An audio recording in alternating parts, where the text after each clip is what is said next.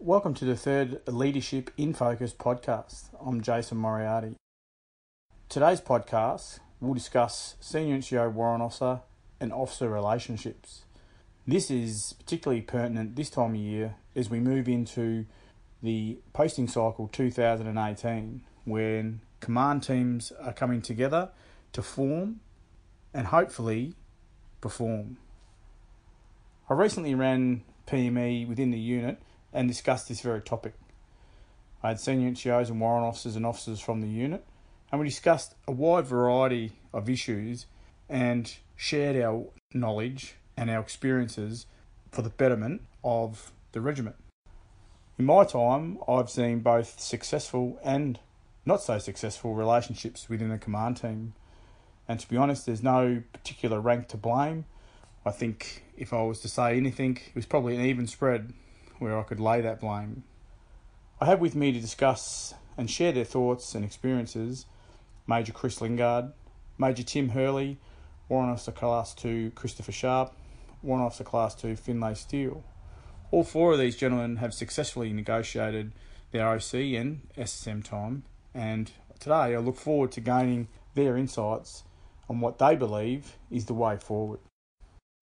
Hey gents, thank you for coming in this evening to discuss Senior NCO Warrant Officer and Officer relationship. I guess I'll start by asking my first question, and that is, what one piece of advice would you give to a Sergeant, Lieutenant or OC CSM as they start off or start out in their command team? Major Chris Lingard, I think you need to start off with open lines of communication. You need to establish the ground rules early, but your best friend is compromise.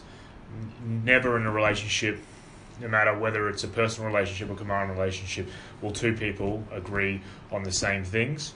You need to learn to compromise, pick what's important to you and what's important to the other person in that relationship, and stay true to yourself, but at the same time having a level of empathy, compassion, and respect for the other person. Yeah, no, that's a valid point. Major Tim Hurley, I think probably the one bit of advice would be to just give each other a bit of time and give yourself time to work out how your counterpart operates. So, it might take an exercise, maybe two, for you to work out some of the strengths and weaknesses that might not be apparent on first impressions. So, make sure that, obviously everyone's going to make a first impression, but, give it a bit of time to fully understand what both of you bring to the party, and then you can try and work together to sort of maximise your strengths and sort of cover off on any weaknesses for either party, I suppose. Yeah, and I guess, not forcing it, not pushing too hard at the start. I think one of the mistakes that I know I've made in my time is trying to impress too early, whereas I would have been far better off just, as you said, getting to know my lieutenant, my OC, in this case my CO, understanding their philosophies, their intent, understanding the way that they think, because the way that they think becomes very important when you need to make a decision when your boss isn't there, or when someone comes and asks you some advice, whether it be a senior NCO or junior officer. You understand how the CO will approach that particular instant, and you can give advice which is in line with the boss's intent. Okay, so I think certainly with my experience, don't push a point past its worth. So it's great to have an opinion, and it's great to fight for what you think is right. But from a senior NCO and warrant officer point, we run the risk of becoming obstructionists. I've had many very good leaders tell me in the past that fight the fights that are worth the effort, and at the end the juice is going to be worth the squeeze. Have we got any examples potentially where you've seen that in your time? Yeah, woe to Chris Sharp. An example that I've got is talking with my boss over a plan that we were developing as a team, and disagreements were had, and I suppose I So I was pushing my point. I felt like my point was definitely, I wasn't prepared to have it discarded. And the boss could see that, so I pushed it pretty hard. And at the end of the discussion, as Major Lingard's already alluded to, we compromised, and so my point was taken and implemented in the plan.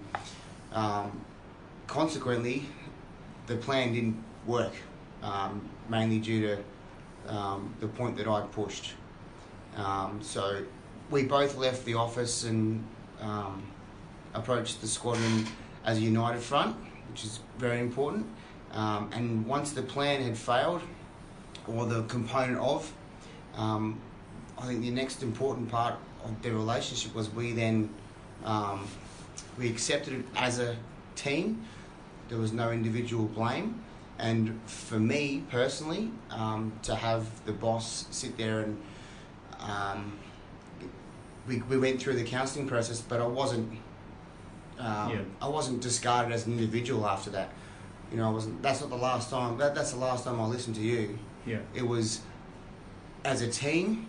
What we decided didn't work. So as a team, we're going to fix it and make it better for next time. So there's probably two parts to that. I think the humility part is pretty evident in that story, where you as an SSM has owned up and said, you know what, the advice I gave you wasn't correct, or could have been done better.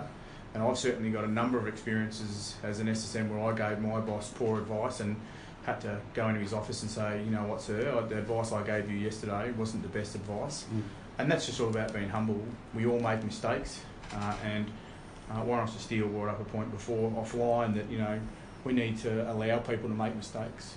The other part of that is, I think, is particularly important is, and I think it's a lesson for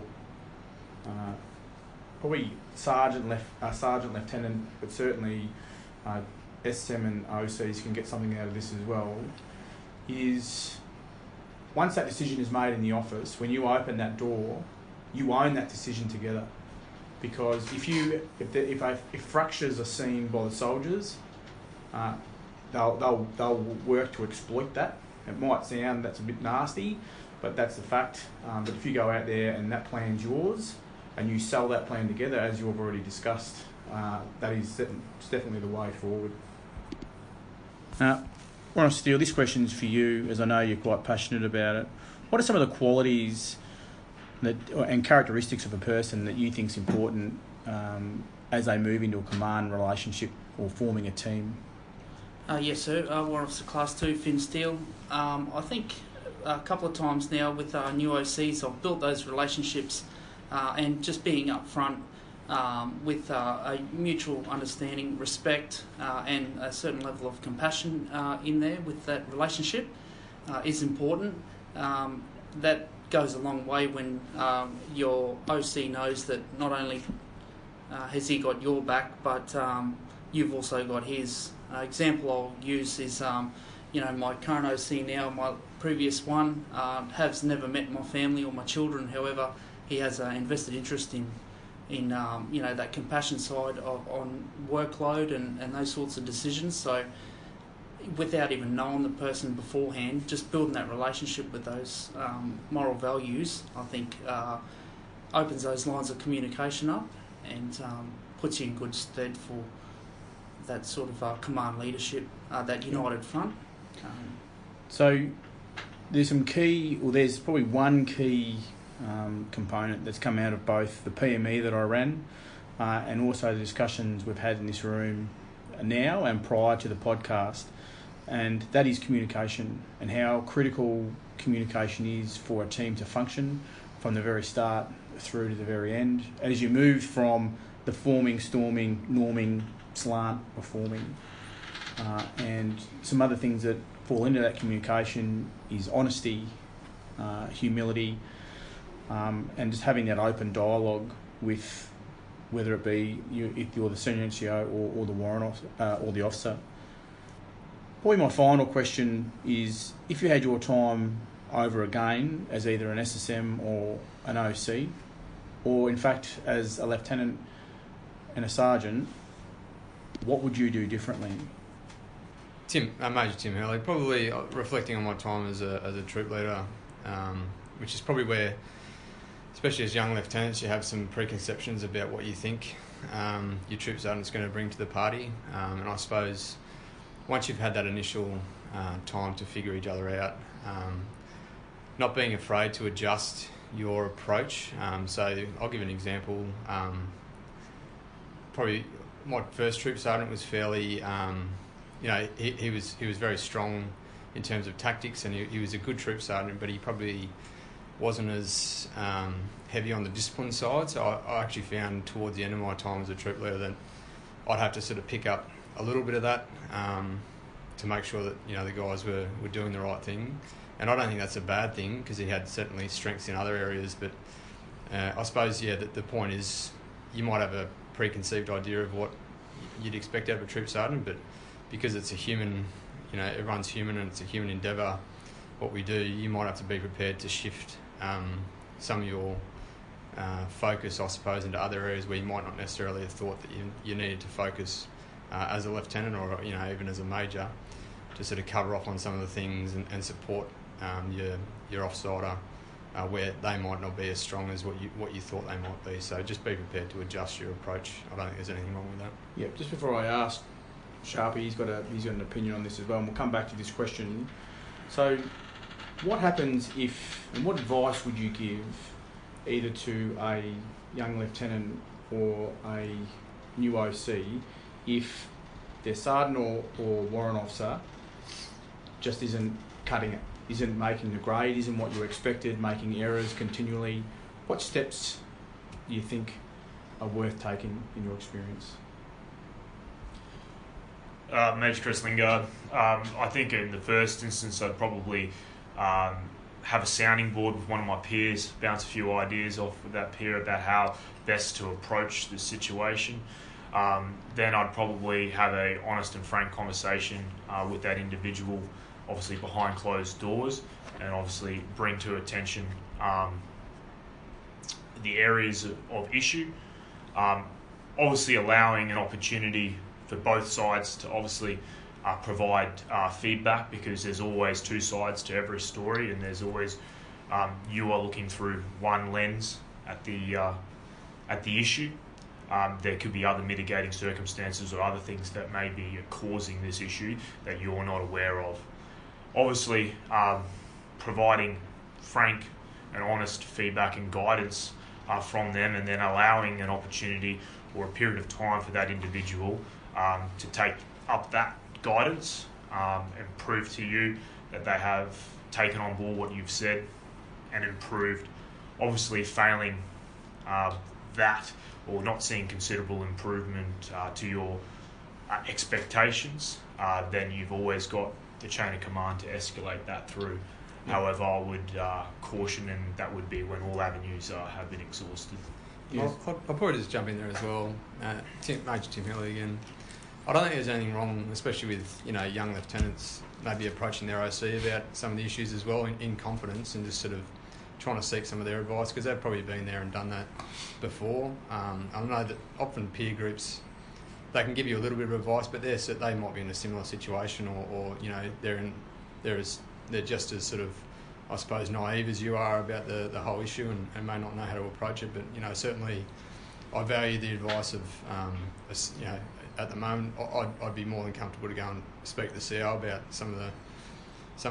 to ask his advice on what he's seen in the past, because chances are they've seen it multiple times over, and they might also be able to give you a few good tips as well as obviously your peers if you're sort of still in a bit of a bind about it. Okay, I'll redirect that question now to the warrant officers to see whether they have any advice when you have an officer that is either making incorrect decisions with policy, making decisions that are unsafe, or just poor man management. What steps and what advice you would give to someone coming up and forming a team? Yeah, word to Chris Sharp. It's not too different from the answers that have already been given. I think communication, as we seem to be harping on, is key.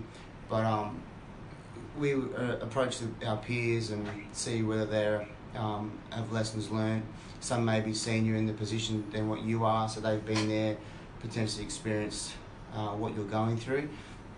But I mean, I don't think you should be afraid to, as a sergeant or as a warrant officer, approach the OC.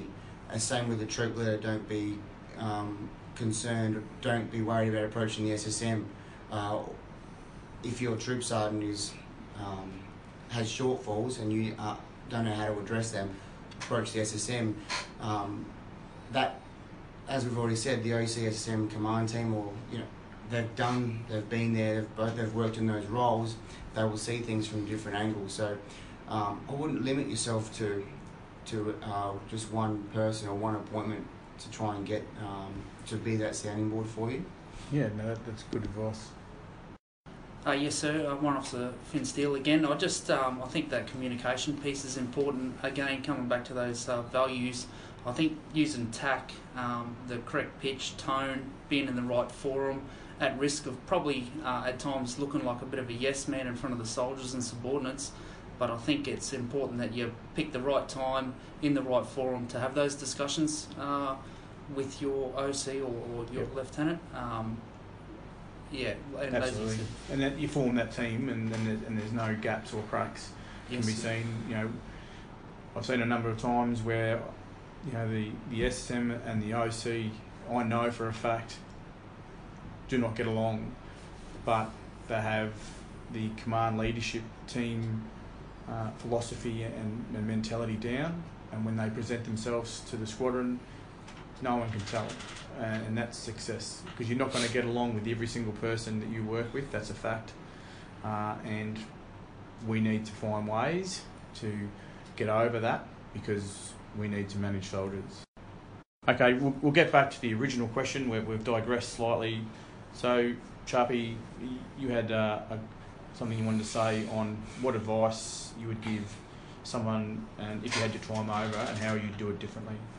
Yeah, so this is a point about my time as a troop sergeant. So my perception of it, or how I lived out my time as a troop sergeant, was a lot different as how I've done it as an SSM.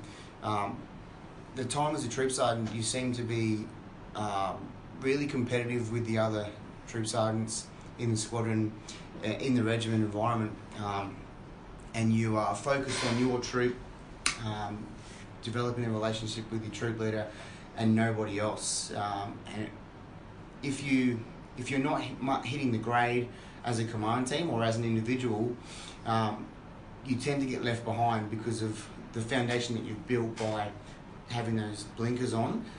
Everybody else just leaves you behind. So the example that I'll give on how to do it better is my time as an SSM in Cove last year. Is all the SSMs in the squadrons communicated together. We had, whether it be by an app on a phone or emails or whatever, no decision was ever made in isolation to do with squadron training, squadron function, whatever we were going to do at the time. It may just be a simple text message or a simple conversation at the mess about, this is what B squadron or A squadron is doing, this is what I intend to do, what do you reckon? And your peers would give you some feedback. Whereas a troop sergeant, it just doesn't happen like that. So you sink or swim based on the decision-making process that you are very new to. So that's my advice, is talk with your peers, talk everything over, don't make decisions in isolation. And I guess if you use something simple like standards, something's pretty obvious, you can see visually. So dress standards, if one SSM doesn't really care too much about dress standards, yet you have an SSM that is hell-bent on maintaining standards and following policy, there becomes friction, because your soldiers see that, why doesn't he need to have a haircut? Why can he get away with being dressed a certain way where I have to conform? And I think that open communication, and then there's that word again that keeps popping up, and it's communication up and down and left to right. And good communication will solve 99.9% of your issues. not only in your command teams, but within your organisation. Well, gents, look, thank you very much for sharing your experience and your advice. Some very helpful, insightful points and tips for junior and senior leadership teams. And as I said at the start, it's that time of year where teams are starting to form, and it's important that we revise ourselves, and hopefully some of the points that are brought up today will answer some questions. To our listeners, thanks for listening, and always welcome your feedback and suggestions. If you have a topic that you'd like discussed, just send me an email to one word, leadershipinfocusaustralia@gmail.com. Thank you very much for listening. I hope you had a good Christmas break, and I'll talk to you soon.